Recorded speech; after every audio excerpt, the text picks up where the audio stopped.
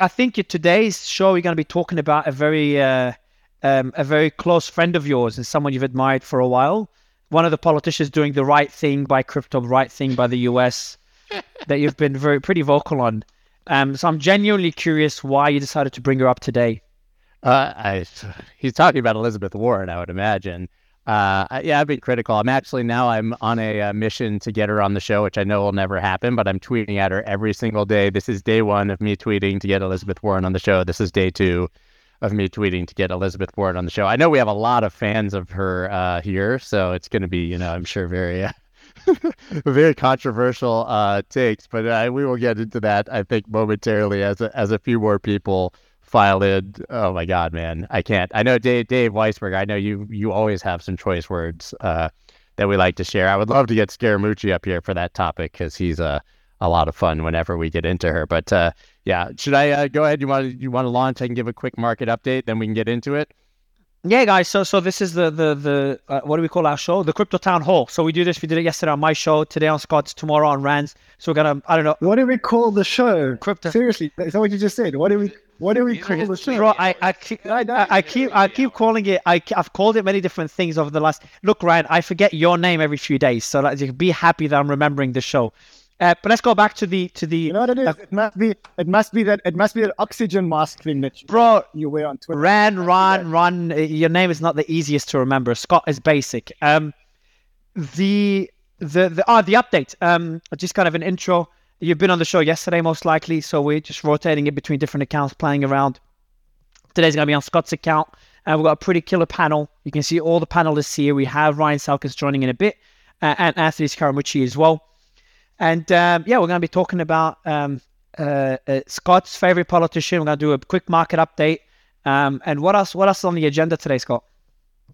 We're going to be talking about SBF fighting back, obviously the opening of Hong Kong today. I think because we have Eleanor and John, we're obviously going to talk about the status of the Ripple action with the SEC, get more deeply into that. I think, and of course, the conversation will take its own turns, I'm sure later as we add more guests and continue on. But I would say those are the main topics for today. Oh, quick question. And this is not me. I genuinely don't want to shill. Actually, first, let me shill Rand's show. Rand's got an incredible YouTube channel called Crypto Banter. If you just want to hear Rand speak for 2 hours, check it out. It's genuinely one of the best. On a serious note, it's one of the best shows there is in crypto, and I've been watching it for a pretty long time. But so I'm shilling Rand's show just so I can mention this. It doesn't sound like a shill.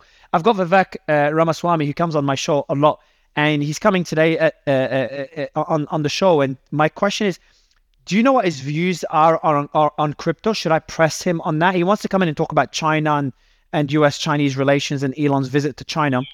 But I never thought to ask him about crypto and never did. Should I, or he doesn't talk much about it?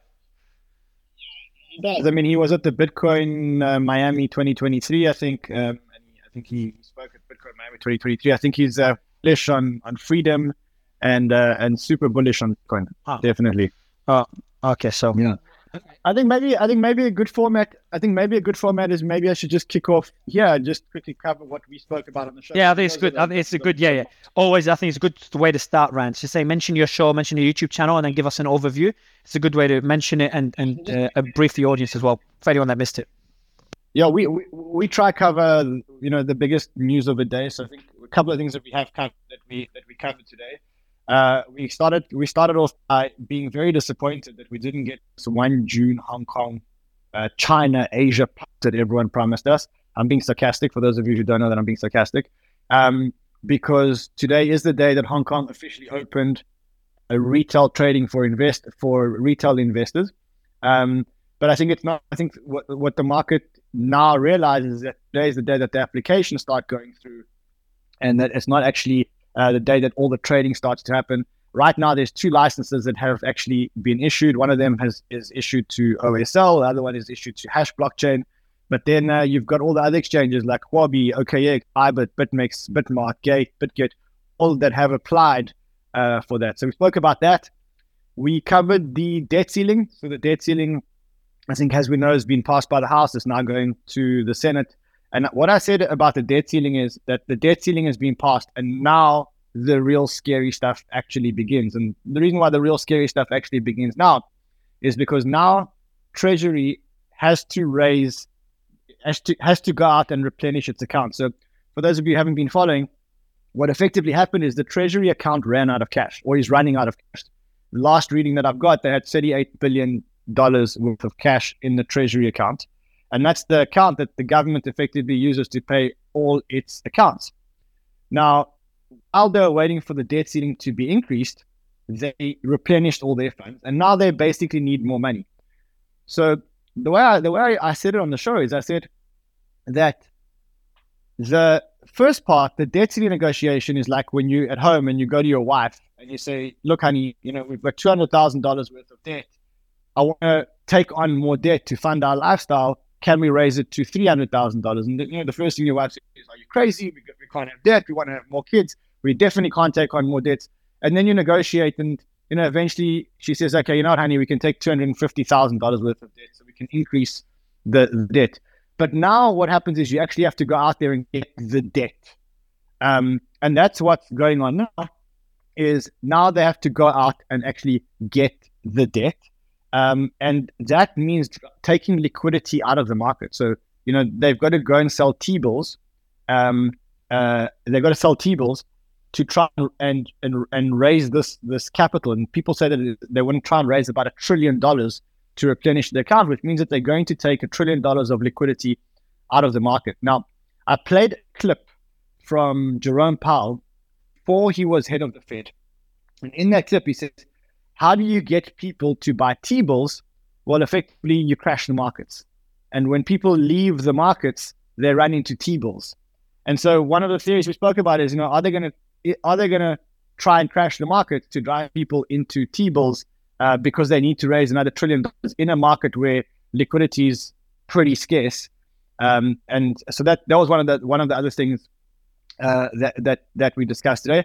Also, one of the things we discussed, there was a ruling by U.S. federal court that the IRS is within its rights to access Coinbase user data. There was a lawsuit filed by a guy called James Harper, and he lost the lawsuit. And basically, what that lawsuit means is that Coinbase can subpoena trading data for users. And I don't think that's anything new. I mean, the IRS can subpoena data as much as they want. And then we also covered ETH, liquid staking, and derivatives, but that gets a little bit technical. So, yeah, it was a big show today. I think it's been quite a quiet day on the price front, but quite a lot actually going on behind the scenes.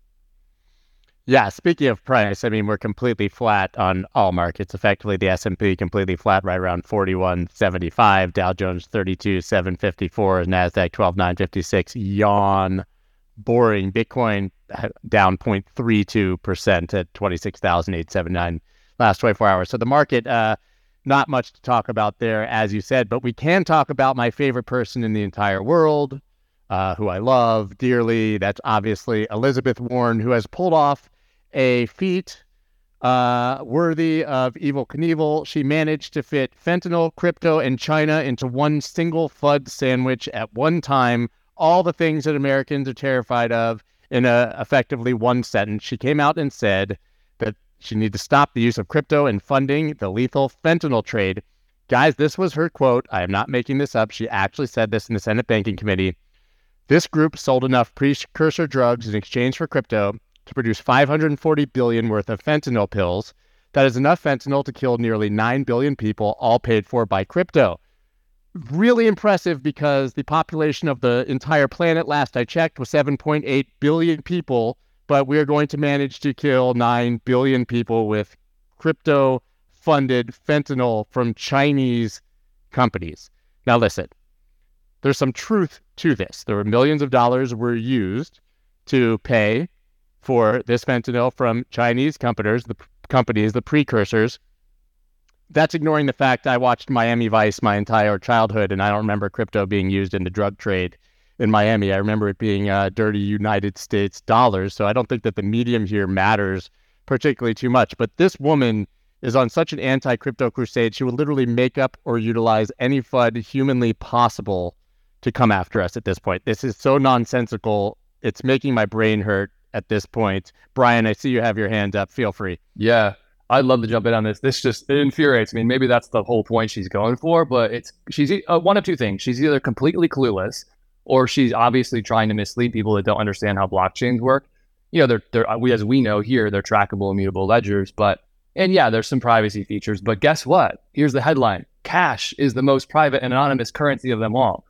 And there is direct evidence that crypto is not superior to traditional money when it comes to criminal activities or drug purchases. That's a fact and evidence-based. So if she really cared about this problem of illegal activities occurring with people that pay money for drugs, we should be going after cash, not crypto. It's just way more. Yeah, it's so ridiculous.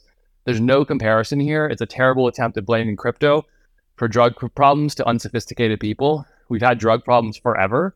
And if it were true about crypto facilitating drug use or sales, it'd be like blaming car makers for people speeding or running people over. So it's just this whole red herring thing. In this whole argument about, she also goes into this thing of, it's a form of accepted payment. And she quotes this 450% increase number, but she doesn't really give much data behind it. So it's just, it doesn't compare at all to traditional cash being used for illegal activities. 90% of U.S. bills carry trace amounts of cocaine. That's from the American Chemical Society. It's literally almost laughable. But guys, 9 billion of us are at risk from death by crypto. But Dave, I see you have your hand up. I just want to point out, like, outside of this, it still baffles me that progressives, liberal, left side, and by the way, anyone who knows, I'm unaffiliated politically. I'm critical of both parties. I don't really do politics. But this should be an issue that they take the other side on, obviously, because the entire ethos of Bitcoin and why this was created was to help people who are unbanked and don't have the ability to transact, to do that cheaper. We can get into that more deeply. Dave, I see you have your hand up, and I'm sure you're going to go in on that. Dave, I don't know if you're there. You can hear me. Otherwise, here we go. Yep. Is it working now? Yeah. Okay. Good. Yeah, I mean, look, she's following, and I hate to say it because it sounds like I'm being, hyperbolic, but she is literally following the following principles of propaganda. Avoid abstract ideas, appear to the emotions, constantly repeat just a few ideas, use stereotype phrases, give only one side of an argument, continually criticize your opponents, pick out one special enemy for special vilification. Now, that sounds like exactly what she does. I hate to tell everyone who that's coming from. It's coming from Joseph Goebbels, who was the, Hitler's propaganda minister. So, I mean, I'm not calling her a Nazi, but I am saying she's following the same principles. The fact is that the FBI themselves, and I've seen 2 different FBI agents, love when people use Bitcoin as opposed to cash because it's dramatically easier for them to find the bad guys. And there have been multiple stories where they've done that. So essentially what she's doing is, realistically actually telling the criminals, hey, if she was successful, then it would be harder for them to catch people because the point about cash is so incredibly obvious. But the big point here is that she literally is constantly looking for half truths. Yeah, sure, some dumb criminals use it, but as a percentage, it's dramatically lower. And it's the same thing she did with the environment. So yeah, Bitcoin uses a lot of electricity, but it also uses a lot of renewable electricity, a lot of wasted electricity, and it also helps stabilize grids and provide economic incentives for renewable production. But she completely ignores it. So it's literally the same thing. It's always one side, always taglines, always appeals to the emotions. And unfortunately, in today's society, too many people who only read the headline and not the stories, it can be somewhat successful. So it's really important to educate people. John, I saw you had your hand up before. I didn't know if you had a comment here. Yeah, thanks, Scott. Brian said that it's one of 2 things, that either she's clueless or she's misleading people. And I can tell you it's the latter. She's misleading people. And what a lot of people on this call don't understand is how everyone on this call gets it. But when you go to the non-crypto world, her message resonates with the ignorant. For example, I went to a New Hampshire hearing where they were introducing a bill on crypto, and you would be amazed at what these state senators, the types of questions they were asking. They literally were asking, this is just less than 2 months ago, they literally asked questions like, but I hear Bitcoin is only used for terrorism and for drugs and for the cartel in Mexico. And those are the types of people that she's reaching out to. So, and the other thing I'd comment, I've dealt with Senator Warren's staff. I represent like 400 XRP holders in the Ripple case.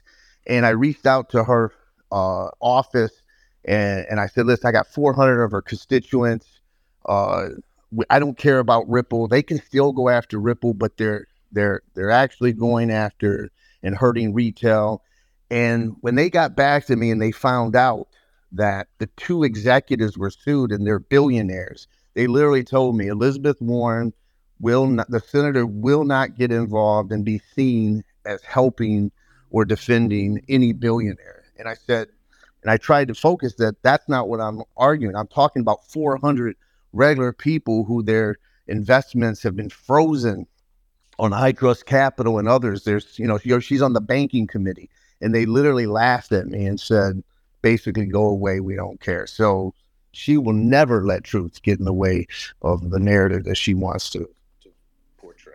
I mean, Dave and I have spoken about this before. Both of us have some connections on Capitol Hill, certainly in the Democratic Party. There seems to be sort of an impression that she's actually running the show with anything financial. I mean, Dave, maybe you could offer more clarity on that. But we talk about the Biden administration, their attacks, the SEC attacks, but there's pretty credible evidence that she's kind of the most powerful person behind all of that. Well, I mean, look, they made a deal. And, the deal was she would, and you see her nominees are in a variety of places, notably at the SEC, et cetera.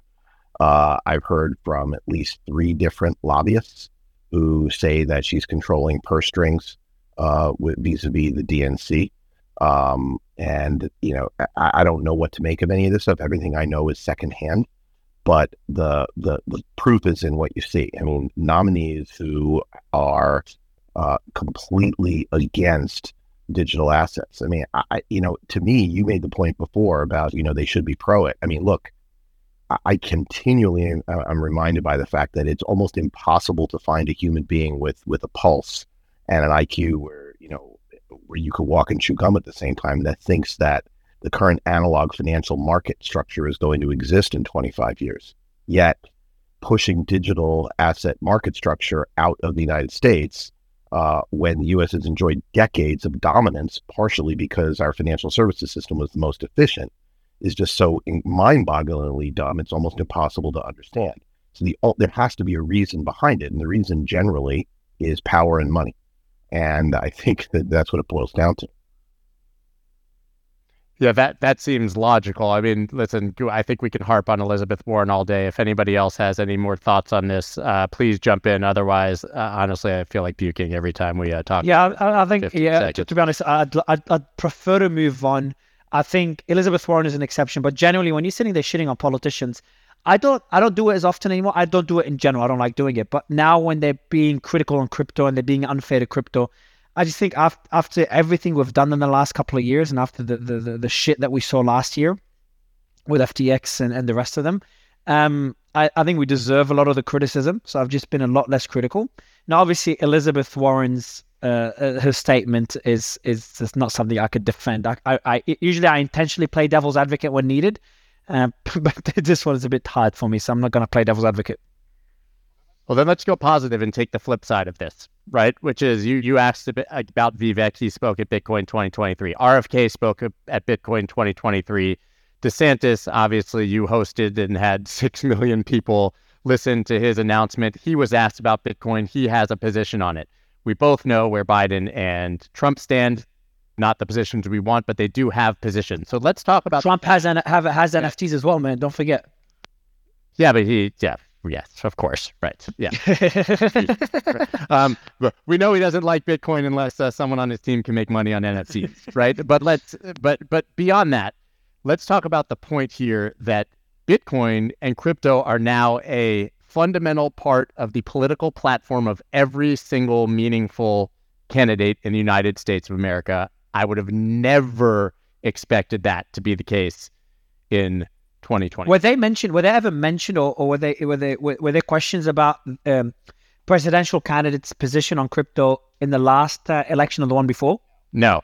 Absolutely not that I can Do you recall. think? I mean, the fact that, listen, I mean, you, like I said, you were there for obviously DeSantis, and I think he, listen, I think he was playing to the crowd, but Sachs and Musk did not have to ask him about Bitcoin at all, right? That wasn't like, it makes sense that RFK and Vivek are on stage at Bitcoin 2023 talking about Bitcoin and their position because they're playing to the audience that's there. I do believe they're both pro, but there was no reason in that DeSantis announcement for him running for president that even had to be mentioned. I found that astounding. Yeah, I agree, and I think. Do you expect to see it to have crypto mentioned in the next round of debates? I do. Eleanor, I see you have your hand up. I would love your thoughts here. Hey, yeah, sorry. And if you have trouble hearing me, it's because I'm in the middle of New York City, so it's kind of loud. But I just wanted to go back quickly to the point of Elizabeth Warren. We also have to remember that she's very close to Gary Gensler, right? So, her Gary Gensler's daughter actually interned for Elizabeth Warren. So we know that they're close outside of politics. So whatever, Elizabeth Warren is saying, you can bet that Gary Gensler's listening. So I just wanted to make that quick point. Yeah, I mean, she put him in power. Justin, go ahead. I think what we're seeing is quite remarkable with RFK announcing that he will be accepting Lightning payments as donations. This is absolutely unprecedented. And to see that now a presidential candidate can accept donations in a cryptocurrency creates a completely new paradigm. And I think finally, when I was in the crowd listening to that speech, and obviously I know Bobby, it felt like a monumentous occasion that a candidate is finally speaking to me, speaking to my interest, speaking to how my assets matter for the world. And I think that matters for the world generally. And that to me is very unprecedented. Yeah, I tend to agree. So that's clearly the positive narrative that we have here surrounding these candidates. I mean, I would love everyone's opinion here on whether they think that this is genuine, whether they think that we're hearing those comments because of who they're speaking to. I mean, do you think that I do believe that this will become a legitimate part of the next platform, but maybe that's me and my excitement inside my own echo chamber. I would love some thoughts from any of you guys. Jump right in. I believe 100% you will see a question at the presidential debate, and I believe Bitcoin and digital assets will be asked. So exactly what the last guest was saying, speaker was saying, is 100%. It's as much doom and gloom as we've seen in the last year, especially with FTX setting us all back. That is a monumental shift. So that I believe in, and I think the Democrats unfortunately picked this battle. I think the Brad Shermans on the Financial Services Committee went this way, and then you saw we got the Warren Davidsons and we got the Tom Emmers on the opposite side. Elizabeth Warren on the Banking Committee with Sherrod Brown, they chose to attack Bitcoin and attack digital assets and make this false narrative. And I think the Republicans are just picking up on it. And then you couple that with the freedom and privacy issues, and I think we're going to see more and more of this. I don't think this is as political issue as people think. I think that there's plenty of pro-crypto Democrats who are just now at this point quieter because they have egg on their face from SBF and FTX. And I think that there's plenty of Republicans who probably hate it. Am I wrong? I don't think that this is a partisan issue in the same way that a lot of people believe it is. I think it's just very vocal minorities on both sides that make it appear that way. By the way, can I ask you a question unrelated to this? I want to move away from politics a bit. Scott? Scott, can you hear me? Have at it. I covered FTX. I covered all the drama that happened back then. But to be honest, since we kind of moved on from this, I haven't covered it since. It's been months and months and months. Can you give me a latest update on Sam? It's a selfish question. Well, apparently he's now making a move to blame his lawyers to get himself off, and that's effectively where we're at. And then there was some news that he was effectively, some of the fraud cases might conflict with his extradition from the Bahamas, so he might have some of that dropped. John, I mean, you're the lawyer here. Have you been looking at this at all, I would imagine? I mean, I'm not surprised when you're talking about fraudulent intent, right? They have to prove, they have to get into Sam's mind and prove that he had fraudulent intent.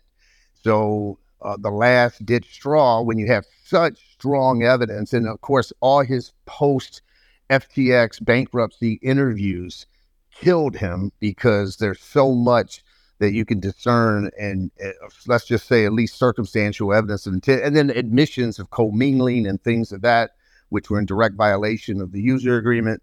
So when you're faced with that kind of, monumental evidence, what do? You say, hey, the genius goes to the dummy, and like, I'm a lay person. I just relied on my attorneys. My attorneys, told me to do it this way, and that's his get out of jail free card. He's trying it. It gets tried quite a bit, and it usually fails.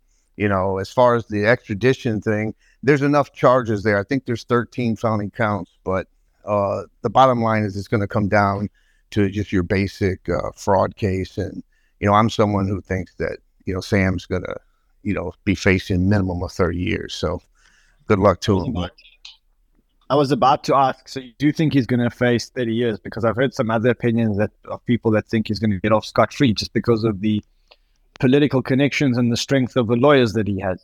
So I'm interested. I'm glad you're saying that you think he's going to get 30 years. Yeah, and John, that goes. I have the same question. I used to get arguments to people. Like, for me, when people say his political connections will allow him to walk away, I just think they're over exaggerating the corruption that exists in the U.S. Judicial system. I know there's corruption there, but there's no way Sam's going to walk free. No, I mean, they're lacking. I mean, listen, that just is a sad testament to the lack of faith that people have in our system, both our government and our judicial system. But, yes, you can try. He gained access. Let's just call it like it is. He was the second largest donor. He also donated to Republicans. He bought access. I mean, why does Brian Armstrong not get a meeting as the CEO of Coinbase, right? An American exchange in America, trying to comply, yet Sam Bankman-Fried gets 2 meetings with Gary Gensler. 2 specific. That's not SEC. That's just him and Gary. And so he bought access, but he also put egg on their face, as was said, and he's embarrassed them. And so they have to prove the opposite. Now they have to prove that they're tough on him. And so I think they're going to throw the book at him. Maybe I'll eat these words and I'll be shocked. But yes, I think that he's going to be spending 30, 40 years. Well, Ross Ulbricht is in jail for 4,000 years for his involvement in Silk Road, and you think that Sam Bankman-Fried is going to get 30? He should get 300. No, I'm saying that if he cuts the deal, then maybe he's getting 30 to 40. But I think that's fair. That's fair. Now, 30 to 40, I think is fair for what he's done. I know he's done a lot, but 30 to 40, he hasn't gone on a killing spree and massacred 20 people to spend the rest of his life in jail. I think it's easy for us from the outside to say, hey, put him in jail for the rest of his life. There's criminals that have done worse, and okay, maybe not to the same extent numerically. But you got to remember, there's somebody who you're talking about. People, there were several suicides. I know. I don't want to diminish. Again, it's what I said is very controversial. Not many people will say it, and it's like the cool, sexy thing to say. He should go to jail. He should rot in jail. Should spend the rest of his life there. Which is, again, most people would say that. I think a few decades in jail, his life is already over. Like, when you spend 30 years in jail, he's 20 now. He comes out as 50. All right, what are you gonna find a wife and get married and have kids at age 50? 50 whatever. So I think his life is pretty much, you could almost say it's over when you go to jail for 30 years. I mean, the real interesting question for me isn't Sam, is and it's not Caroline and all them. They pled guilty, but is there going to be any repercussions for others? I mean, when you look at that scheme that he put together, that's his father's doing. His mother was involved. They had the real estate in their names in the Bahamas. That's the more interesting question. Are they going to suffer the consequences? Are they facing any? Are they facing any charges at all? I've been out of the loop for a while. Not that I know of. Not that I've heard it, but that's the issue for me. Are there political connections? Because his mother runs a PAC for the Democrats, and so that's where the political, get out of jail free card might stem. But there's no way that Sam, his parents weren't complicit. Have you, Scott? I'm not sure. You probably both, you and Rand, covered this. Rand dropped out as always. He'll be back up shortly. But you guys have covered the Binance investigation, the CFTC investigation. What was your conclusion, guys? And panelists as well, feel free to jump in and put your hand up. But on the whole Binance FUD, I know it's happened a while ago, but we never had the chance to speak about it. So it'd be good to talk about it now, because we also know that Reuters just a few days ago put out a piece, which I thought was pretty kind of a nothing burger about Binance. Hit piece. Seemed like it seemed like a hit piece. I mean, I've been loving what's his name, Phil, whatever, the guy from comms from Binance. His responses have been just completely incredible to all of these nonsensical things. Listen, I can't speak to what's true, what isn't. I can only go by what we've seen. And I think to a very large degree, and I've said this about a number of players in the crypto space, I think that they started off in a Wild West mentality in an environment where there was zero regulation, and it was either move forward or wait 100 years until the United States came around and gave some sort of clarity. And so I would imagine that there were a lot of things that happened in the past at exchange and companies in crypto that were, definitely not nefarious, but probably outside of the realm of what would be considered, regulated or in line at this exact moment. I mean, CZ himself has made the point many times. I love it. I tell the story all the time. When I was speaking with him, he said, listen, it's like the automobile. He's like, first they had the Model T and it was slow and there were 5 of them on the road and you didn't have to worry about it. But then cars got faster. There were a lot more of them. And the regulator came around and started to add seatbelts and speed limits and traffic laws. He was like, we were, starting this exchange as the car before there was any law. And now we're getting in line with all of those regulations. Bill, I mean, listen, you run Abra, obviously. You probably know more about this than anyone else. Do you think that aligns, or do you think that there's actually something nefarious here? That Reuters piece, though, recently was just a hit piece in my mind. Yeah, I'm going to skip commentary on the Reuters piece. It was just so awful. I couldn't even get through it in one sitting. I got angry and then came back and then read it again. And anyway, look, I think when it comes to CFTC and derivatives, and it's not really that different from the SEC, except the CFTC has probably less staff to do investigations. These things aren't really that complicated when it comes to offerings, right? I mean, either you're offering leveraged derivatives to Americans without DCM, or you're not. And I think at one point they were, and then they stopped. And so that's the end of it, right? I mean, if they admit that they did it, which I'm guessing that they already have, then in theory that's the end of it. Then the question becomes, okay, their KYC is and geofencing is, from what I understand, is pretty top notch now. And if you're not an American, you have very little chance of using Binance.com, as I understand it, unless you go buy an ID in the dark web or something like that. And so I think we're talking about past transgressions.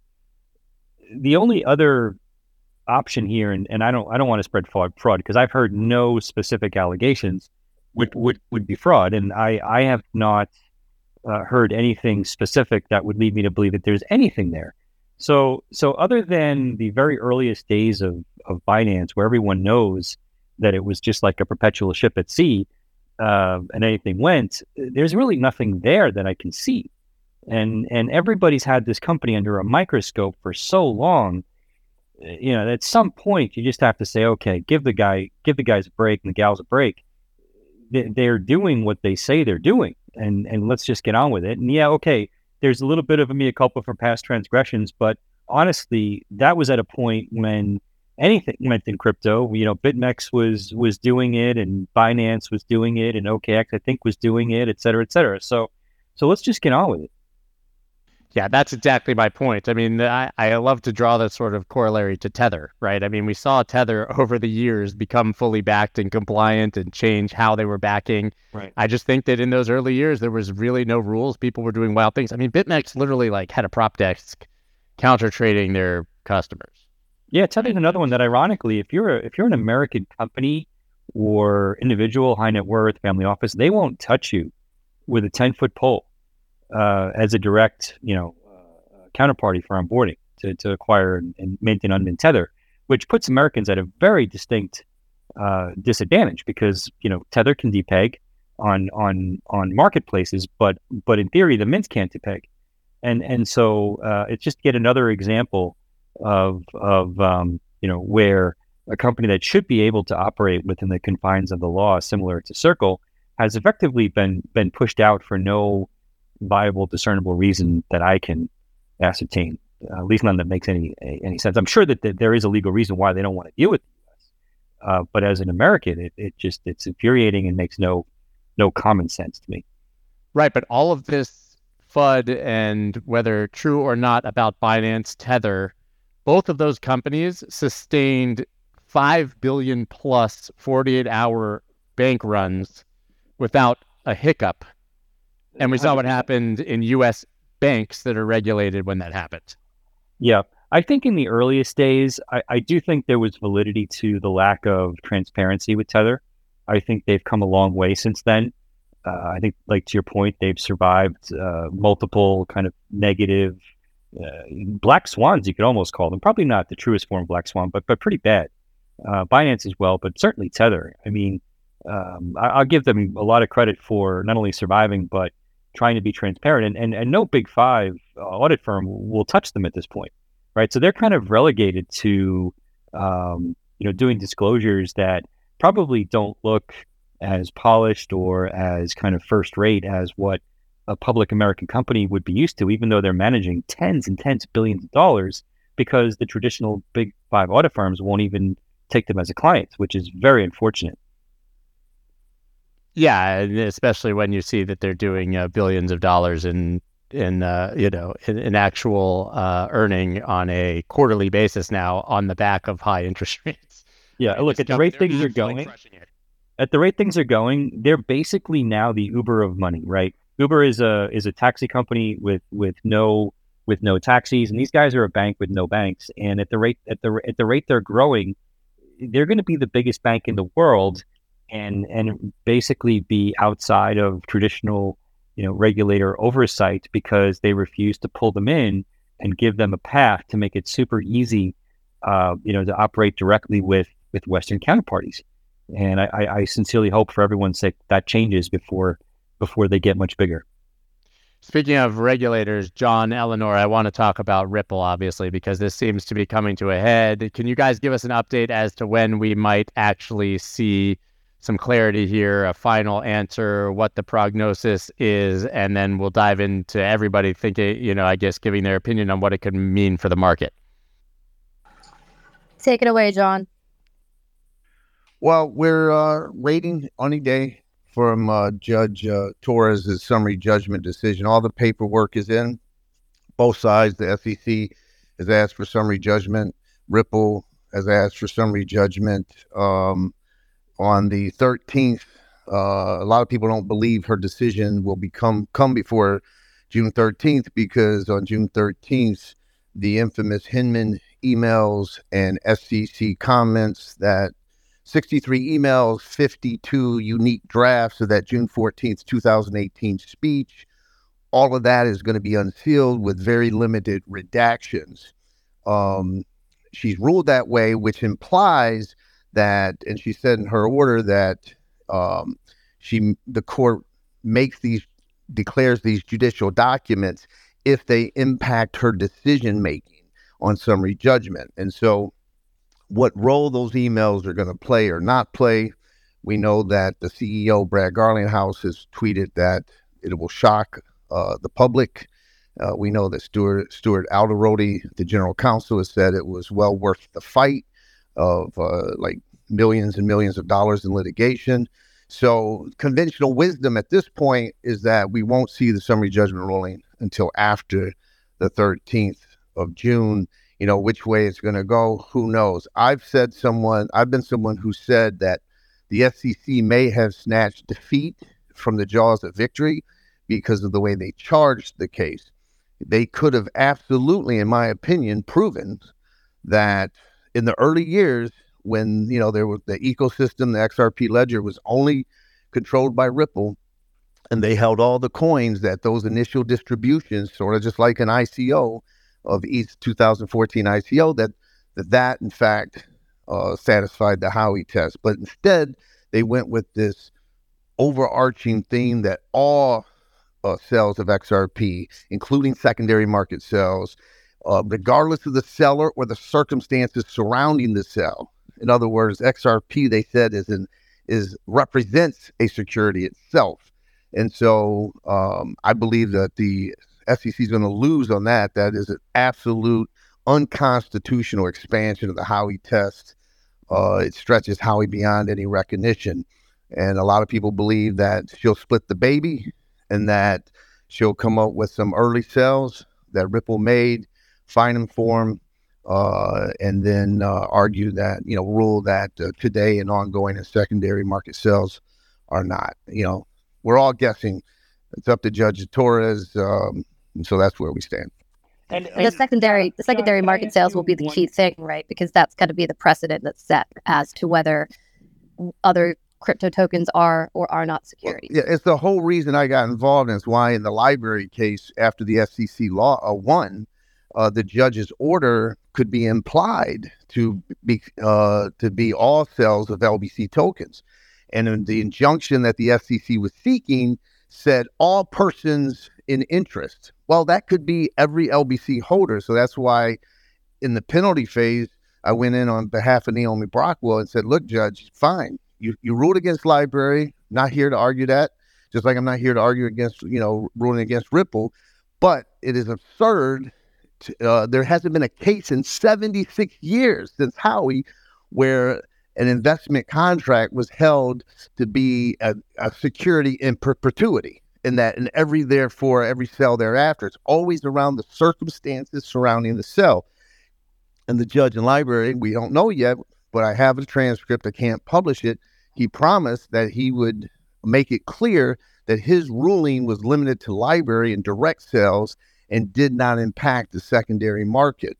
Now, there's some people who believe Judge Torres may leave that issue alone, and I'm confident and hopeful that she won't, because that's why I got in as amicus and said, hey, you do whatever you want against Ripple, but, saying that XRP itself or that secondary market sales are securities is absurd.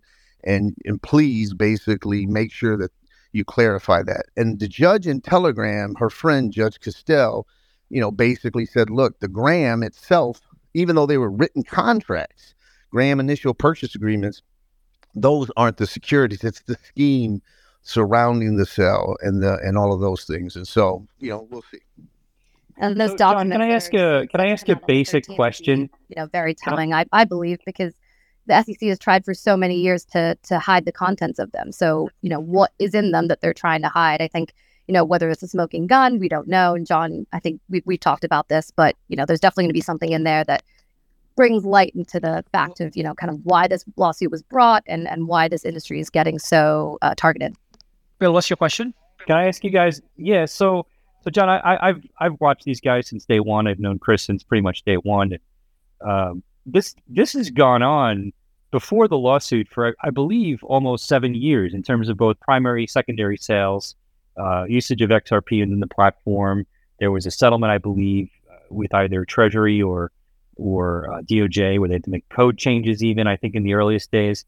So which is proof positive that clearly the government was not ignorant of what Ripple and XRP was all about. How does the judge justify saying, okay, the SEC allowed this to go on for 7 years plus before they decided to bring these charges? I mean, that just makes absolutely no sense. Go ahead. Yeah. I'm sorry. No, and why has not been brought up and used as some type of defense to say, hey, look, regardless of what you may think, how could they allow this to go on for 7 years if they're so confident in their case? Anyway, and you get the point. No, it's a great question, and I'll take the two things you brought up. What people need to understand. Chris Larson went to the SEC in 2013. The Treasury was there, Federal Reserve was there, CFTC was there, Chairman of the SEC was there, and he said, I'm introducing to you to this decentralized payment system. 2 years later, that's when the FinCEN settlement came down, and they said, you must apply, these are virtual currency sales, you must apply to the banking laws. The SEC was in a sharing agreement with the FinCEN. They knew then in 2015, 2014, the year before, the United States Government Accountability Office listed XRP as a virtual currency utilized in a decentralized payment platform called Ripple. So you're 100% right. The government knew of this on and on and on for years. And to your second point about 7.5 years of publicly trading, why all of a sudden you bring this lawsuit and you allege this way, that goes to their fair notice defense. And so if the judge feels the way you do and feels the way I do, which is, holding the SEC accountable, for the way that this all went down, she can rule that even if she finds that there were cells that met the Howey test, that Ripple did not have adequate notice based on all that government, inaction and action, that didn't have fair notice, and therefore they have they can win on that. That would be a jury trial. So a great scenario for Ripple, other than a flat out win, which a lot of people don't think is going to happen, a great scenario for Ripple would be, hey, from 2013 to 2018 or whatever date, let's say before their ODL Pro platform, whatever, these meet the Howey tests. But based on everything that you just brought up, it's going to be a question for the jury whether or not Ripple received fair notice under the law. And then that would go to a jury trial. That's a complete win for Ripple. At that point, I would never see the SEC going to a jury verdict where jurors are going to hear all of this conduct, plus the stuff that's in those emails. At a minimum, we know that XRP was discussed in those emails. At a minimum, we know that senior people at the SEC advised against giving the speech by simply saying that it's going to create more confusion. Why does ETH, and Bitcoin only? What about the third largest? What about these other cryptos? There's going to be all of that dialogue going in there. And so the one thing I should say, I'm very confident Chris and Brad are going to win on the reckless charge, because in order to prove they aided and abetted Ripple in selling illegal securities, it must meet a recklessness standard, which means it's so obvious to a layperson that XRP was a security. So if these emails and these 52 drafts going back and forth at the SEC in 2018 are debating it, if the experts in securities are saying, hey, XRP doesn't look like a security or doesn't meet all the Howey tests, how could these two individuals know it back in 2013? And so the only other comment I would say is that the SEC wrote a memo. Now it's been sealed as privileged, but they wrote an XRP Howey memo on June 13th, 2018. And we don't know what it said, but we know what it didn't say. There was no recommendation to issue a cease and desist letter to Ripple. So you can bet if the SEC enforcement lawyers said, hey, we've analyzed XRP on June 2018, it is absolutely a security, meets the Howey test unequivocally, they would not have not done anything. Instead, they just launched an investigation, that went for 2.5 years. So yeah, what's interesting to me here is that I think there was an impression at the beginning within the crypto community that it was very polarizing. There's a lot of people that actually cheered for Ripple to lose because for whatever reason they hated Ripple. It was a polarizing company.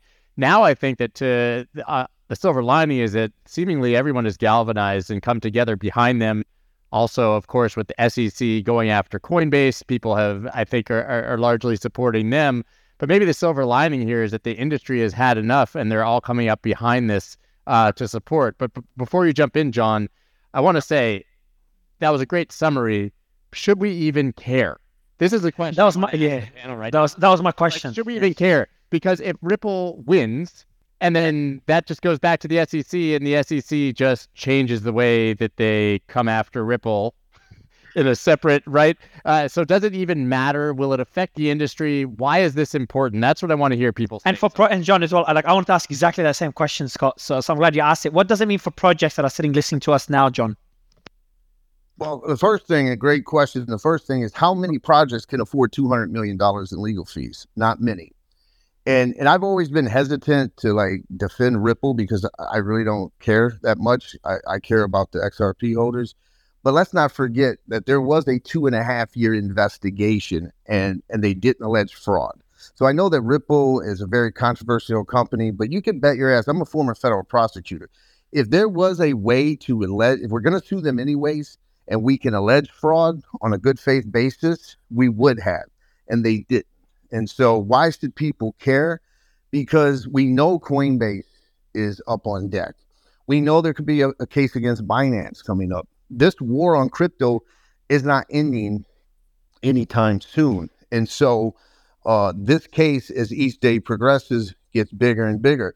If in fact Ripple wins, or the judge accepts the fair notice defense, that helps Coinbase because Coinbase was given permission to give an IPO 2 years ago in 2020, April of 2021.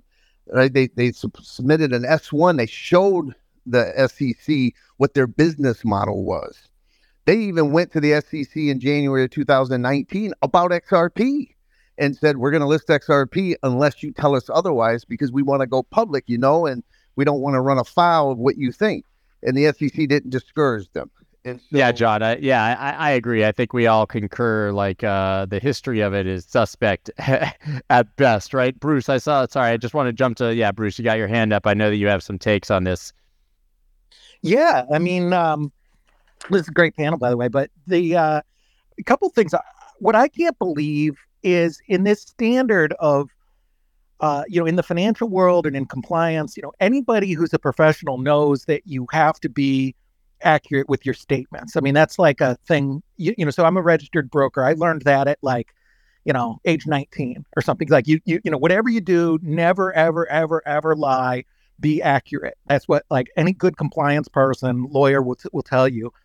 And, as an SEC registered firm, we have all kinds of responsibilities. Our email is monitored. Our communications are monitored. Any FINRA member, SEC member, all kinds of, certain advertising has to be approved. You have to have communications with customers approved, advertising, even my tweets, even me appearing on this. All of this has to be approved by some kind of supervisor. And in some cases, you have to go right to the regulators. So what's astonishing to me is that everybody in our industry, whether you're SEC registered like I am and my firm is, or you're just a regular participant in this industry, you're held to this very, high standard of truth. And then you have the regulators themselves who are not held to this standard and they can outright lie.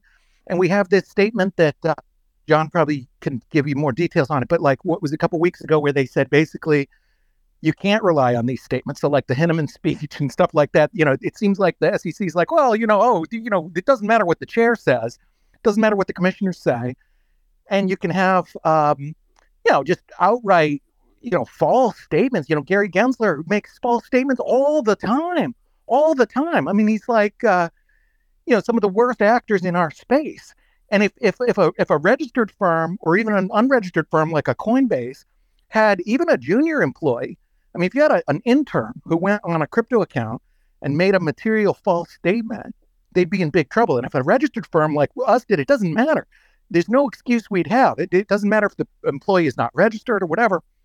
So to me, it's just astonishing. I don't know if, hopefully the judges will look at this, kind of thing. But I'm just astonished that we can have, this double standard where, regulators are basically just allowed to lie and nobody's there to, hold them to the fire on it. So Bruce, here's my next question. Okay, Brian, sorry. Go ahead. Yeah. So No. I want to tell you something. I want to just maybe voice something. You may know that I moved to the United States. I was living in South Africa. I moved to the United States. One of the reasons I moved from South Africa to the United States is because there's a lot of corruption in South Africa. There's a ton of corruption. It's an African country with a ton of corruption. And I just felt like there was no point in being in a country that was getting pillaged by the leaders. And you're kind of fighting against the tide. And then I moved to the US and I spent 2.5, maybe close to 3 years in the US, something along those lines. And what I realized when I got to the US is that there is much more corruption. It's just done at a much, much, much, much, much higher level. Like, I just couldn't believe the level at which this corruption and politics was taking place. It made Africa look like Africa was a very let's call it an uncorrupt, so that the corruption wasn't as sophisticated. And I will just give you like one example, which I keep using, which for me is like a really like a really good example. Gary Gensler wrote and lectured an MIT course on blockchain. And it wasn't an MIT course on Bitcoin. It was an MIT course on blockchain. I've listened to it. I've listened to whatever's available on YouTube. I listened to it before Gary Gensler even became this critical against crypto. Now, you cannot tell me that the same person that spent time creating this course and lectured this course with such passion and enthusiasm is a person that is now so much against crypto.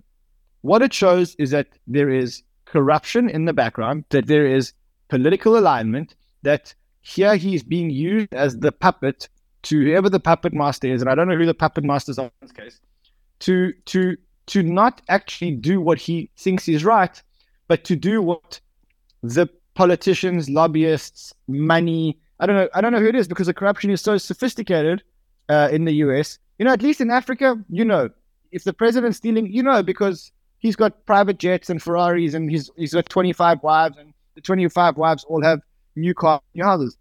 In the US, it's just so sophisticated that you actually don't know. I mean, I don't. Look, I think this is unfair. Like, I criticize the US all the time in my spaces. Okay, but that is giving you some numbers, and you know better than I. But giving you some numbers, the US is ranked 25th out of 180 countries with a score of 67 out of 100. So that's in terms of a corruption score. South Africa's at 69th, and I don't want to, degrade South Africa. I don't mean that. So don't get angry at me. But it's a score of 44 out of 100. So my point is, Ryan, my point.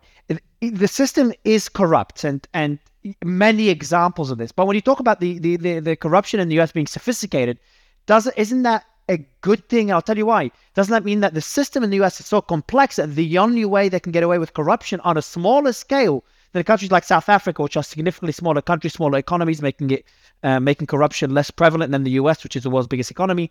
But the sophistication is a response to how advanced and how mature the system is in the US. So while we can be critical, I think it's fair.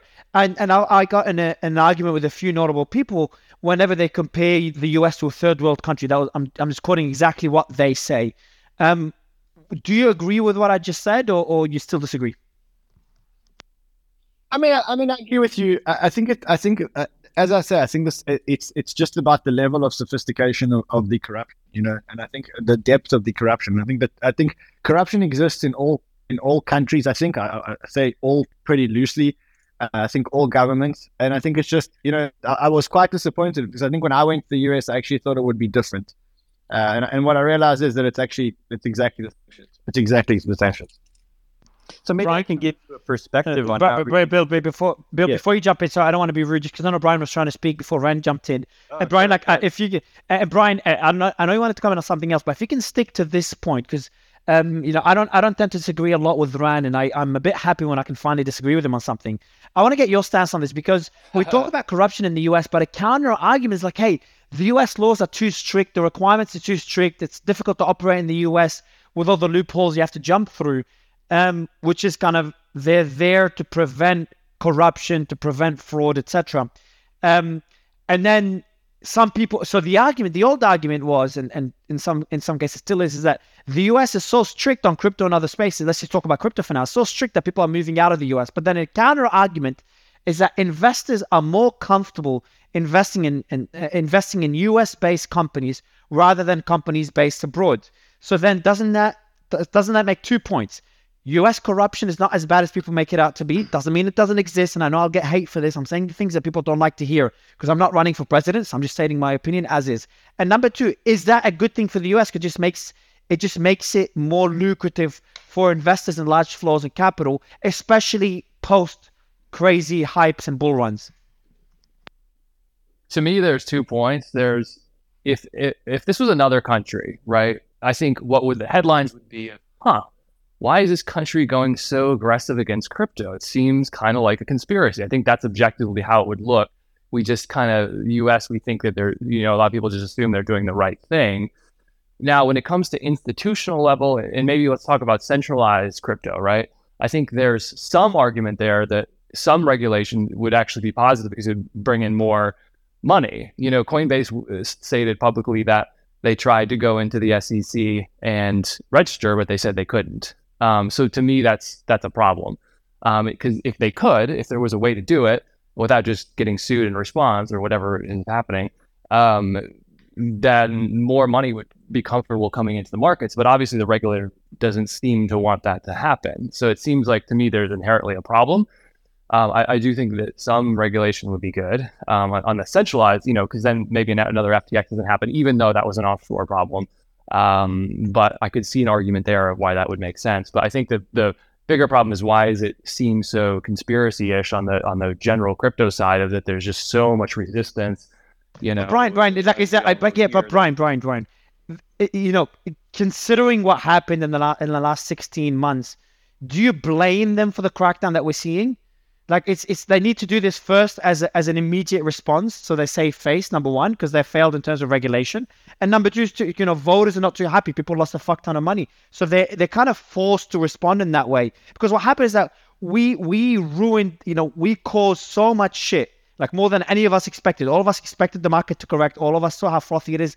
None of us saw what happened with FTX. So we've caused so much shit. And then when the regulators respond in the way they did, and by the way, it could still, it's the conspiracy behind it that this is a direct attack on crypto, and that bill, the Restrict Act being targeted to crypto, etc. Like they make sense. I'm not saying it's not true, but what about the other way of looking at it is that we're getting what we deserve. And Bruce will probably hate me for what I'm saying here, because I know Bruce's take. He's been on the stage a few times. And Bruce, feel free to completely shit on me. I don't mind.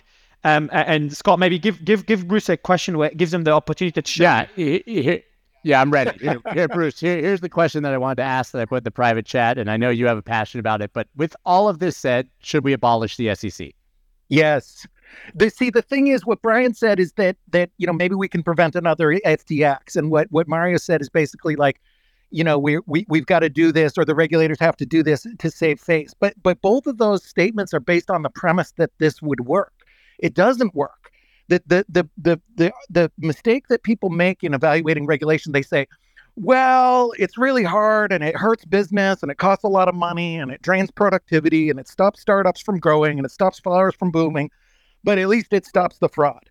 But that's not the real trade-off. It does all of those horrible things, but it doesn't stop the fraud. It doesn't stop the fraud. In fact, it encourages the fraud, because the more stupid regulations you have from, nitwit Karen statists sitting in fancy offices that they paid for with the money they stole from us, the more that you have people trying to weasel their way through with loopholes. Can I ask you a question? Sorry to interrupt, but it's a question on something you said. We say the SEC doesn't stop fraud.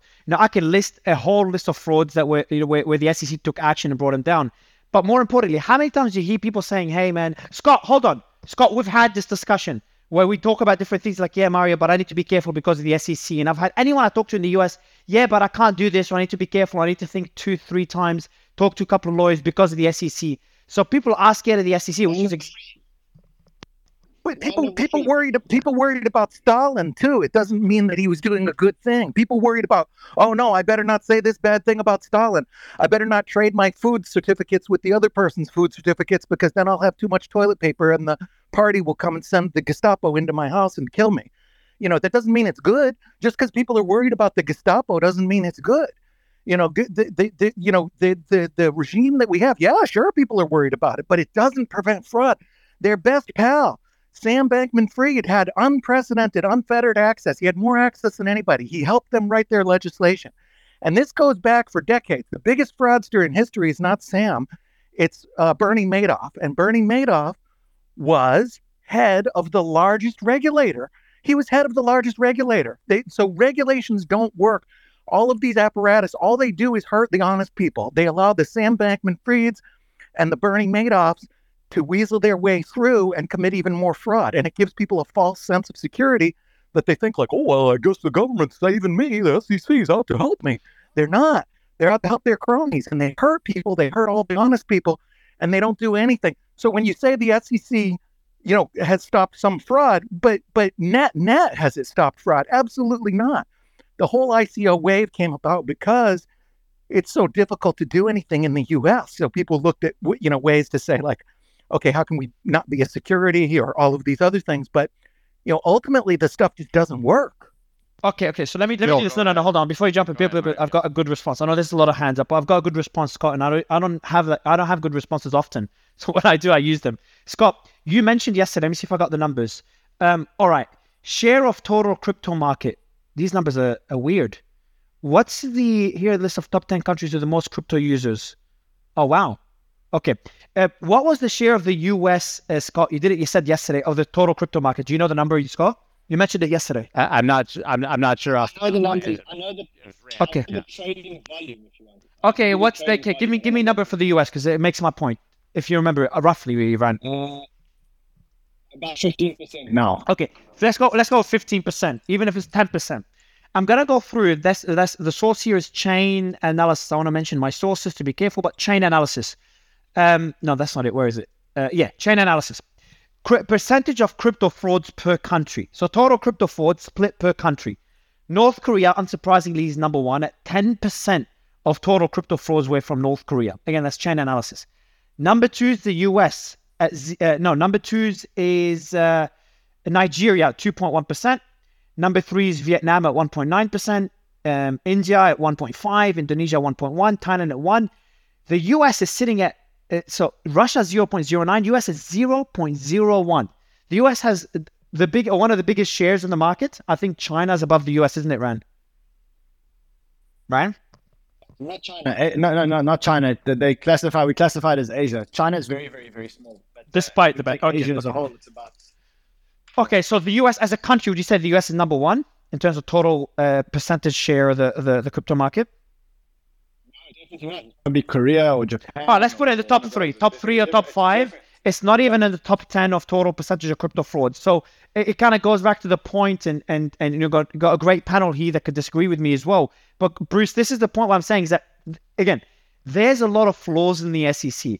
Maybe the world will be a better place without the SEC, but there needs to be some other alternative because I'm giving anecdotal experiences where people are like, I can't do this, I can't do that, I have to be careful. And whenever they want to, there's the founder of a bunch of meme coins, what they do is they leave the US, or they launch the meme coin, they leave the US, they come to places like Dubai and stuff, which are still strict, but not as strict as the US, which I think is a vote of confidence. And you see VCs are more comfortable investing in US-based companies. We're the same.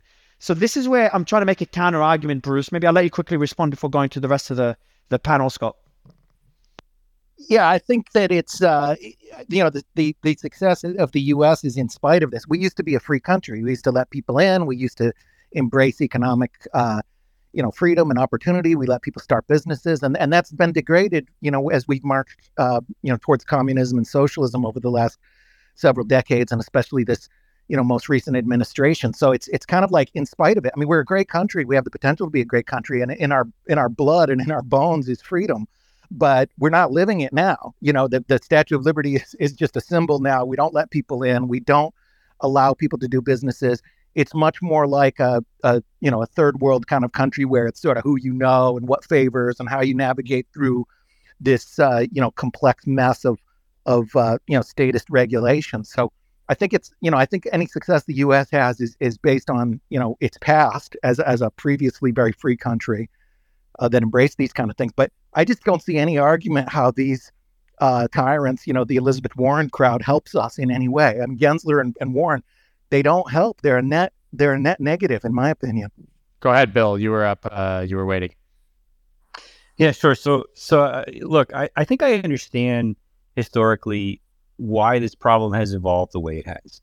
Right? If you think about the history of the United States, I think one of the things that historically made the United States so great, and jokingly is relative to all the freedoms that Bruce claims we used to have, is that the checks and balances in our executive, legislative, and judicial branches actually work.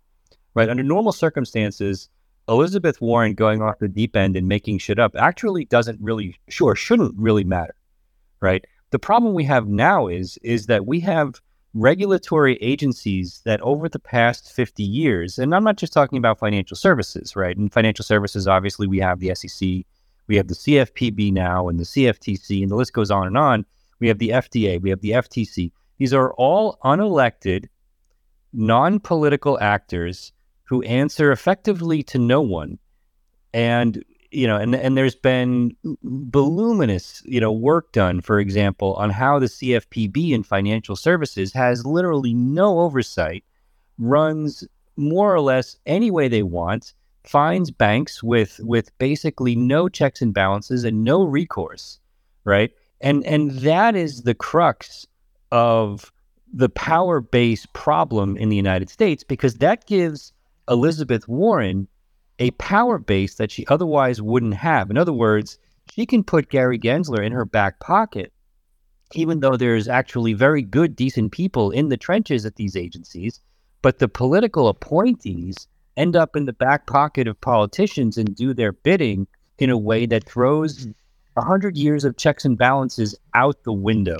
And that's what we need to figure out as a society, how to. Can anyone back me? Ryan, can you back me up? Like, am I the only optimistic one about the U.S.? If you look at various sources, for example, and I want to focus on crypto, but if you look at the U.S. is rated number one for entrepreneurship and building businesses based on various sources. I'd love to comment on that. Yeah, sure. I'll go to Ryan and then Justin. Go ahead, Ryan.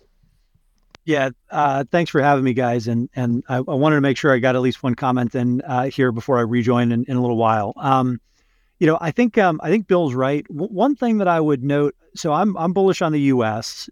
Obviously, I'm an American, and one of the things that I'm spending a lot of time on, as many others on this call, is fighting for sensible pro-crypto policy.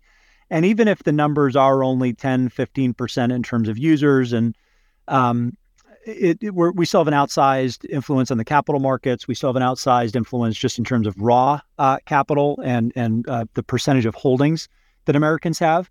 And I think from a rule of law standpoint, we have the Constitution on our side in a way that other countries, even those like Europe, which is a little bit more forward thinking from a regulatory side, just do not. So I still think that there's plenty of reasons to be super bullish on crypto in the U.S. if we can educate policymakers and have these hard conversations with them and as an industry to figure out what is common sense regulation and what should we be advocating for aside from leave us alone. The point about the SEC is a good one, and I agree with Bill and in terms of how we've got here. But the SEC is fine as an agency if it would just abide by its stated mission, right? The stated mission and the mandate of the SEC is to promote capital formation, protect investors, and ensure that markets are fair and efficient. No one is arguing that that should not be a priority for crypto and for every crypto marketplace, for every crypto custodian, for every innovator, for every community that's issuing an asset. You want some proper checks and balances, you want disclosures, you want fair governance, and you want security and safety. And the problem with this conversation and the reason it goes in circles so many times is the U.S. institutions and the good actors have been handicapped by this lack of clarity and this lack of policy in the U.S. And instead, it has pushed everything offshore, but in the most counterproductive way. It's not that innovation is fleeing America. A lot of the entrepreneurs are still here. A lot of the core builders are still here. Innovation is not fleeing America yet. That could change at some point if things get too hostile. But the good innovators have been handcuffed, and they've had to see their market shares erode, or they've had to see kind of competitors emerge overseas that have taken shortcuts. And it's because there hasn't been any sensible framework that would allow U.S. companies and even European companies, I guess, so the developed West, to provide safe, sound, secure, regulated services without crippling the underlying tech. So I think that's the battle that we have, and it's going to be, I think, a long haul battle. But the next 18 months is pretty formative in terms of just changing the narrative and making sure that we get back on track from a sentiment standpoint, because as sentiment goes, so goes policy, unfortunately, in the U.S. Well, Ryan, I'm looking forward to your run for Senate, right? After I've exited Masari and we've solved this problem and run a successful campaign for crypto, then I will. I talked to Bruce too much, so I know. I just say Bruce already did it. Yeah, I know how little I want to run for Senate. I'll be back online in a little bit, guys. But yeah, thanks for letting me speak. Perfect. Justin, then Joa, please. Just my comment is a bit of a disagreement to Bruce. You know, I'm a first generation American. My parents fled Iran in the revolution, and within one generation, I was able to sell my first business at 27. I'm working on my second one, build generational wealth for my family that was not possible, I don't think, anywhere else in the world. So to comment that America's losing its freedoms and losing its lack of entrepreneurship, I think it's completely wrong, because I'm the epitome of a case study that counteracts your argument, Bruce. So, I mean, there might be a little bit of, I don't know where your lineage is from. I don't know if you're a first generation American, but for me, as a first generation entrepreneur, for my parents coming from Iran, to be able to build what I built is only available in this country. And I just say that from personal experience. But they couldn't come now. I mean, I agree with you. We've been great, but they couldn't come now. We won't let Iranians come here now. We don't let anybody come here now. You know, we've done a lot. And you know, I don't want to say that it's all like the whole thing is lost. I'm optimistic about America like Ryan is. I'm American. My business is here. As crazy and stupid as it is, maybe I'm a masochist, but I've been trying to bang my head against the wall for 5 years now, trying to do a compliant business, you know, registered with the SEC in the crypto space, trying to do, you know, as Gary Gensler says, come on in and register. You know, I did that half a decade ago, you know.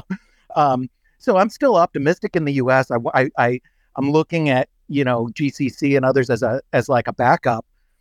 You know, so I'm not totally pessimistic on the US, but I think most of what's great, and I still think we're great. You know, we're still one of the greatest countries, if not the greatest country in the world. But I think a lot of what made us great was from, you know, probably when you came over in the 80s or whatever, you know, and before that, you know, going back to, you know, 50s, 60s, you know, when we were much more entrepreneurial. So, I think that, yeah, we're still great. And I think that, but I don't know if your story would work right now. I don't know if people can come in right now. But where's better? Where's better? So you have this argument saying that but where is better now? Yeah, that's a good point. I think that in some areas, there's some places that are better and they're on kind of the upswing. You know, the trend is in the wrong, or at least has been in the wrong direction in the US. You know, that's why I say we still may be the greatest country in the world, despite the problems. But and it depends what for. If you're looking at a crypto business, we're not the best place in the world. If you're looking at open immigration, we're not the best place in the world. You know, there's things that you just can't do anymore. And I think that you'll see that places like UAE, which also isn't perfect, you know, they have, you know, they have their own set of issues. But as far as, you know, for the kind of like what we used to call the American dream, you know, you have people from Iran or from, you know, poor countries or something like that. They, you know, like certain countries, there's just no way they can get in here. Even second world countries, forget about third world countries, but even like Thailand or something, you can't, it's almost impossible. Everybody I know, or everybody I meet when I travel, especially poorer people around the world, they would love to come here. You know, it's like a joke. You know, I'll say to a driver or something like, "Oh, have you been to America?" It's like, "Oh, no, I really wish I could." They all want to come here, but they, you know, it's hard now. And then for the, you know, the upper end, richer people, it's a different issue. You know, they're going to places like Dubai because it's easier to do business and not have the hassles that we have. So, yeah, I mean, I still love America, but I think we've gone in the wrong direction for a while. Dave, you want to jump in? Yeah, I think that it's important to understand what's actually going on and bring it back down to the digital asset and crypto world. The fact is, we have a marked difference today versus what we had under Clinton, same party, by the way, in the 90s. And then after the aftermath of the internet bubble, to the aftermath of FTX and last year's issues. And it's really important to understand those differences. So look, the internet was a new technology, and both parties realized it made sense to take a light touch regulatory approach to it to allow entrepreneurs to do and grow. We then had a bubble in internet companies in the United States that was far larger than anything we've ever seen in crypto in terms of market cap, import, you know, et cetera, to society. Dentists, taxi drivers, everybody got, you know, lost tons of money by day trading internet stocks. And in the aftermath, what did they do? Nothing. They when I say nothing, I don't mean nothing horrible. They didn't stop. they didn't put on regulations that basically force Google, Facebook, and the next generation of internet companies to move offshore. Yet that is exactly what the current administration is doing in the aftermath of issues in crypto. So that's point number one. Dave, can I just add to that point? Is all the fraud that was conducted through the internet, and they did nothing to stop that either.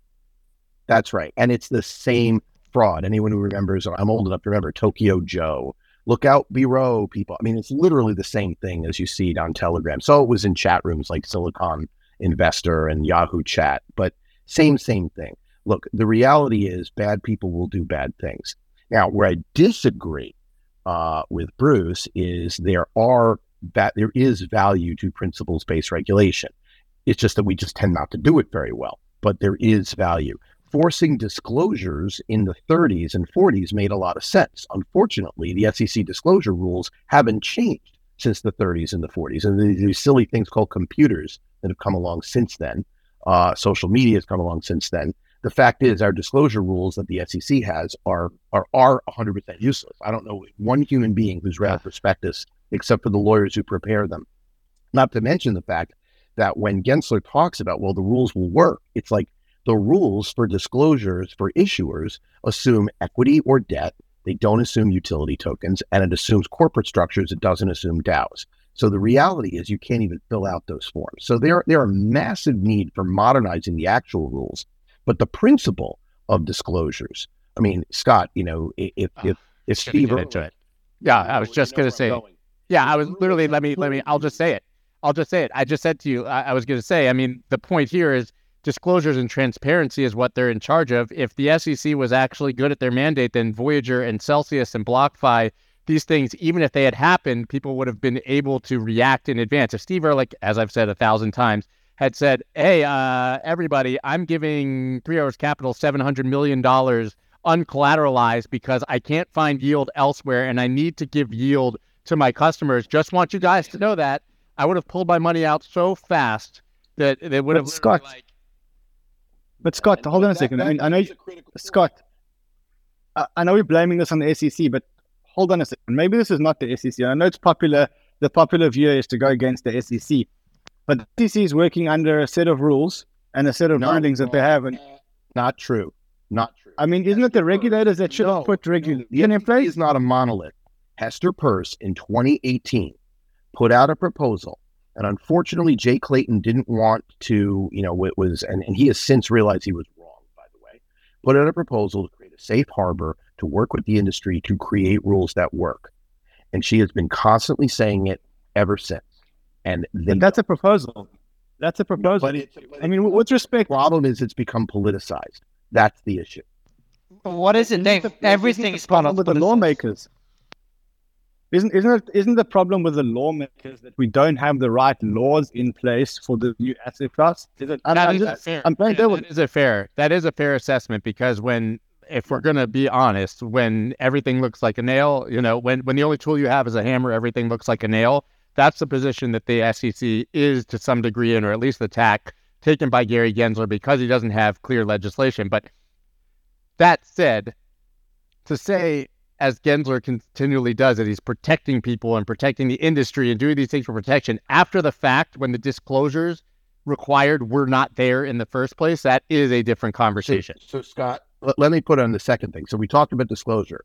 The second, arguably the first rule that the SEC should care about is investor protection and being able to ring-fence client assets. And not only does Gensler not care about that, sadly, but the fact is the SEC is ahead of you ahead of investors in multiple bankruptcies right now, and which is literally insane. Nobody would vote for that, but that's and the IRS is stepping ahead of creditors, unsecured creditors, and the FTX for more than the entire case. Right. So we're looking at a world where we need legislation. Absolutely right, Rand, 100%.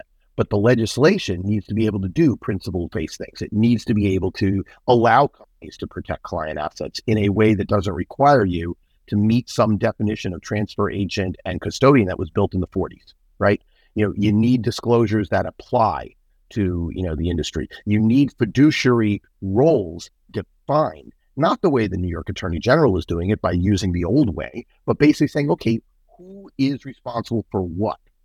Do I have a duty for best execution if I have a customer order? Do I have a duty to understand customer suitability if I have someone who is a retiree in their account, if they're giving me their discretion? Very basic stuff. Marketing. Can I make claims that guarantee returns? These are all basic things. So Dave, what's your complaint? I just want to be honest. What's your concern, not complaint? Like, is it the lack of clarity from the SEC? Is it that their inability to crack down on fraud and the fraud still being prevalent? No. The complaint is that there are basic principles of regulation that most people agree with. Ryan who's not here anymore, would agree with this as well. The fact is, the SEC needs new rules, not necessarily laws for them. The CFTC would follow. Yes, we can give them whatever, but instead they have focused on technical violations. In fact, the vast majority of the cases that they have brought have had no allegation of investor harm. And the ones which have had investor harm, they haven't been able to bring cases, except, going after Do Kwon when he's in Montenegro or wherever the hell he was beforehand, knowing that he wouldn't be able to defend himself. I mean, pretty much everything the SEC has done has been more based on jurisdiction than protecting investors. DeFi is a great example.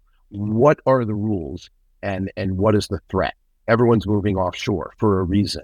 It's like there are many, many things that clarity would be helpful for, and the disingenuous tripe that people say, oh yeah, well, we have clear rules. It's like, yeah. So like I'll bring up Prometheum and Bosonic both claim, oh yeah, Gensler's right. They actually said this in a podcast with Laura Shinnon yesterday. It was unlistenable because it's wrong. I mean, they're basically not allowed to trade Bitcoin on their platform. They're not allowed to be multi-currency. They're not allowed to support on-demand settlement. They're not allowed to do pretty much everything that makes digital assets digital, yet they can trade things that are called digital securities that have no volume. And that's kind of the thing. The point is that a clear, crisp approach that works with the industry could work. It absolutely could work, and that's what they're trying to do in Europe with MiCA. And the U.S. is at absolute risk of pretty much every rational entrepreneur, if not moving completely overseas, moving a lot of jobs overseas. That's the issue.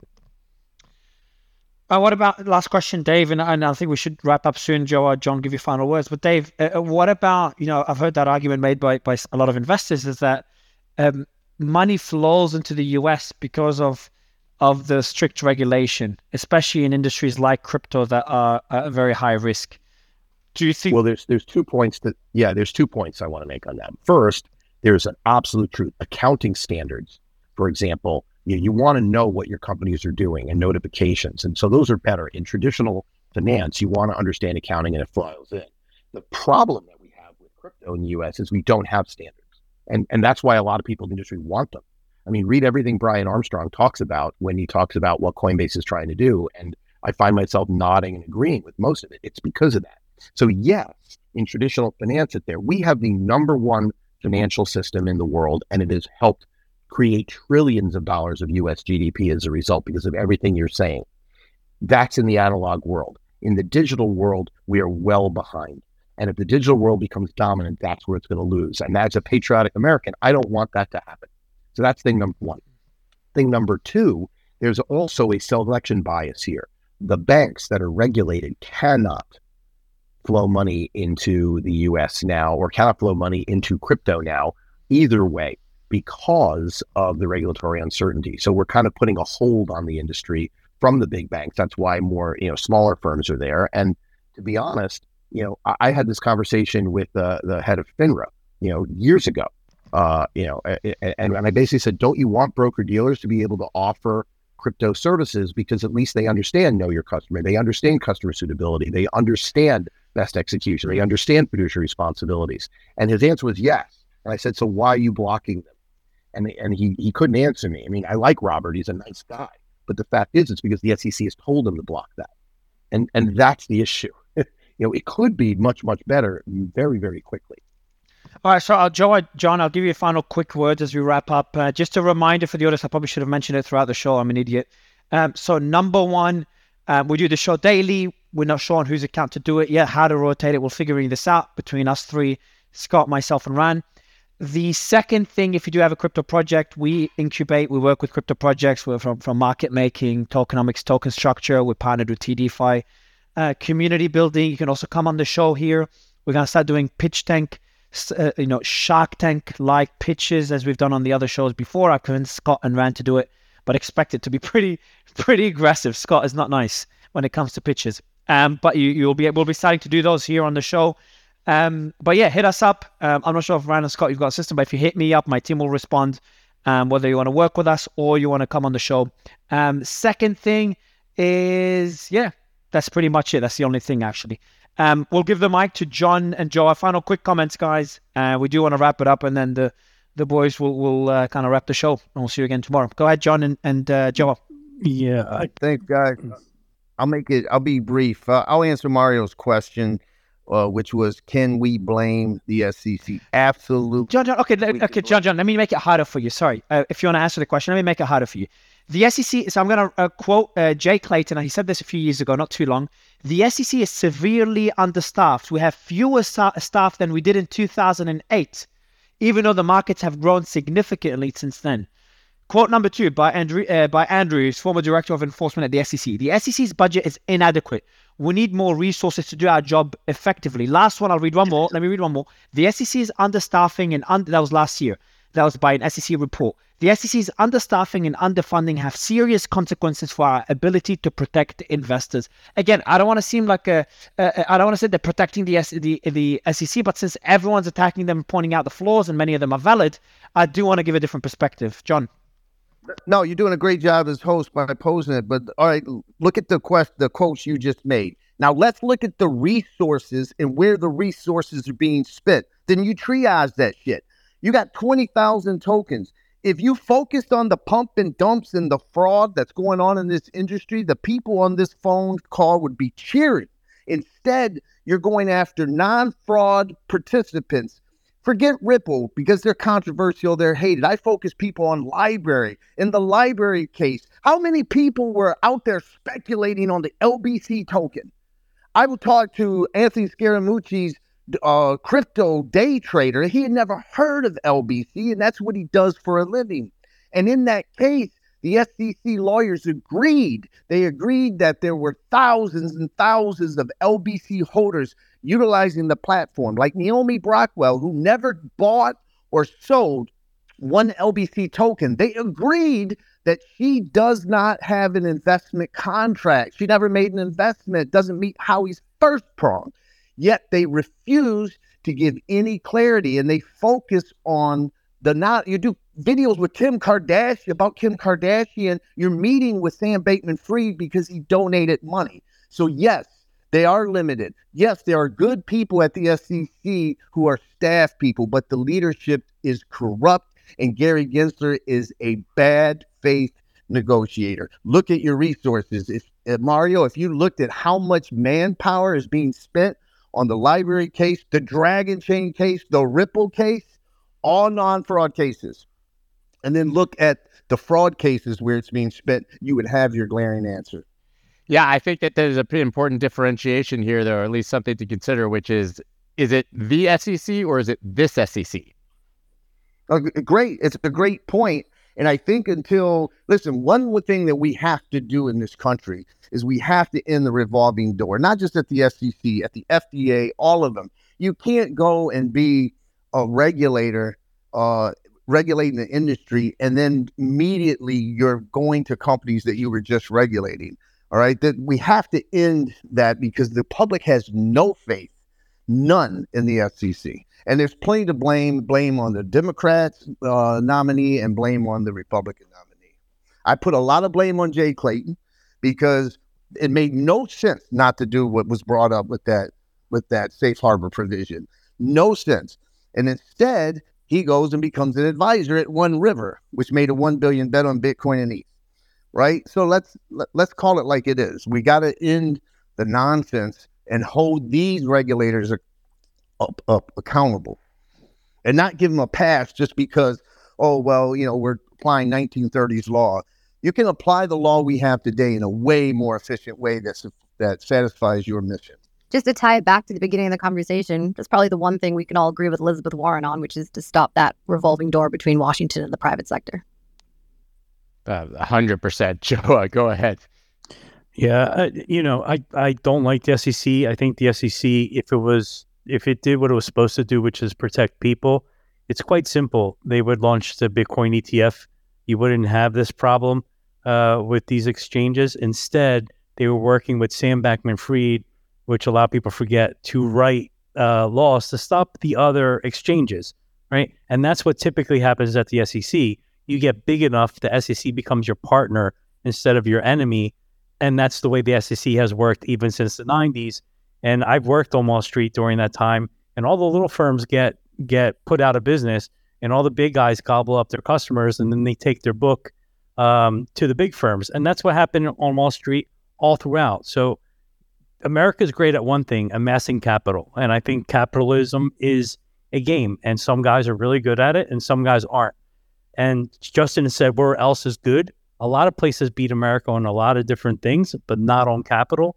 But if they keep this up, that capital is leaving the U.S. The U.S. will not remain on top. Cool. I think it's a good place to wrap it up. Final words, guys. Ryan, Scott? Yeah, we'll be back tomorrow, of course, as you mentioned, 10:15 a.m. Eastern Standard Time. We're figuring out what channel that will be on. Likely we'll do it on Joa's. Let's do it on Joa's channel. Hooray! I like that idea. Let's do a lottery ticket for anyone in the audience. We'll have it on your channel now. So, trust you to do that. I just want to give a quick shout out and thank you to Melrose PR. They're at Melrose PR for handling the press release on this like overnight. And Eleanor, you covered us in Fox Business, so thank you to you as well. I mean, yesterday we're over, I think, 300,000 listens on yesterday's show. So I think it's fair to say we're onto something here. Yeah, I'm very excited about it. I think it's super excited. I think we're going to grow from strength to strength. I think tomorrow I'm going to do it on my channel. So we'll see you guys anytime. Okay, guys, everyone, it's going to be on Rand's channel. So anyone that wants to take a day off tomorrow from Twitter, tomorrow's the day. It's going to be a day off. It's going to be Rand Center. It's going to be Rand Center. No, on a serious note as well. And if you want to come on the show as well, make sure you DM me or DM Rand, and our teams will respond to you. And if you want to work with us for incubation, etc., again, we've all partnered with this together, all three of us. Just DM me and the team will sort that out. But I think Mario, I think we should set up an email address. I think we should. No, you're crazy. I just went crazy. No, bro, I just went crazy on Fred in the group. Like, yeah, give them an email. Man, people are like now in the toilet, in the shower, with their girlfriend, on the car, walking a dog. You expect them to find their phone, take it out, write an email, not misspell it, and then go to their Gmail and send an email. You got to reduce friction, man. Yeah, none of you, I can just put it out there. Guys, don't bother me about any of this shit. You'll never. No, guys, please mail a request at PO Box 113 in Brunswick East in Australia. This is my Australian business's head office. So just mail us there any requests you need, and then we'll forward it to Fred and Ryan in South Africa, and they'll attend to it. I think this is the best way to keep track of everything. Ryan, you're good with that? Okay. He gave up on us. Guys, I know, Mario, you need to go to sleep. By the way, guys, to do this, we've put Mario 4 hours behind on his already non-existent sleep schedule. So thank you for that. To all the guests, amazing. You guys, I'm sure we'll be speaking a lot more in the future. And I think we'll just go ahead and wrap it now. Happy Friday. Hope everybody has an amazing weekend. We will see you. And make sure, guys, just remember, the show will be on Rand's channel tomorrow. So make sure you follow him and put reminders, etc. there. We'll see you tomorrow. Bye. Yeah, we'll get that link up. Bye.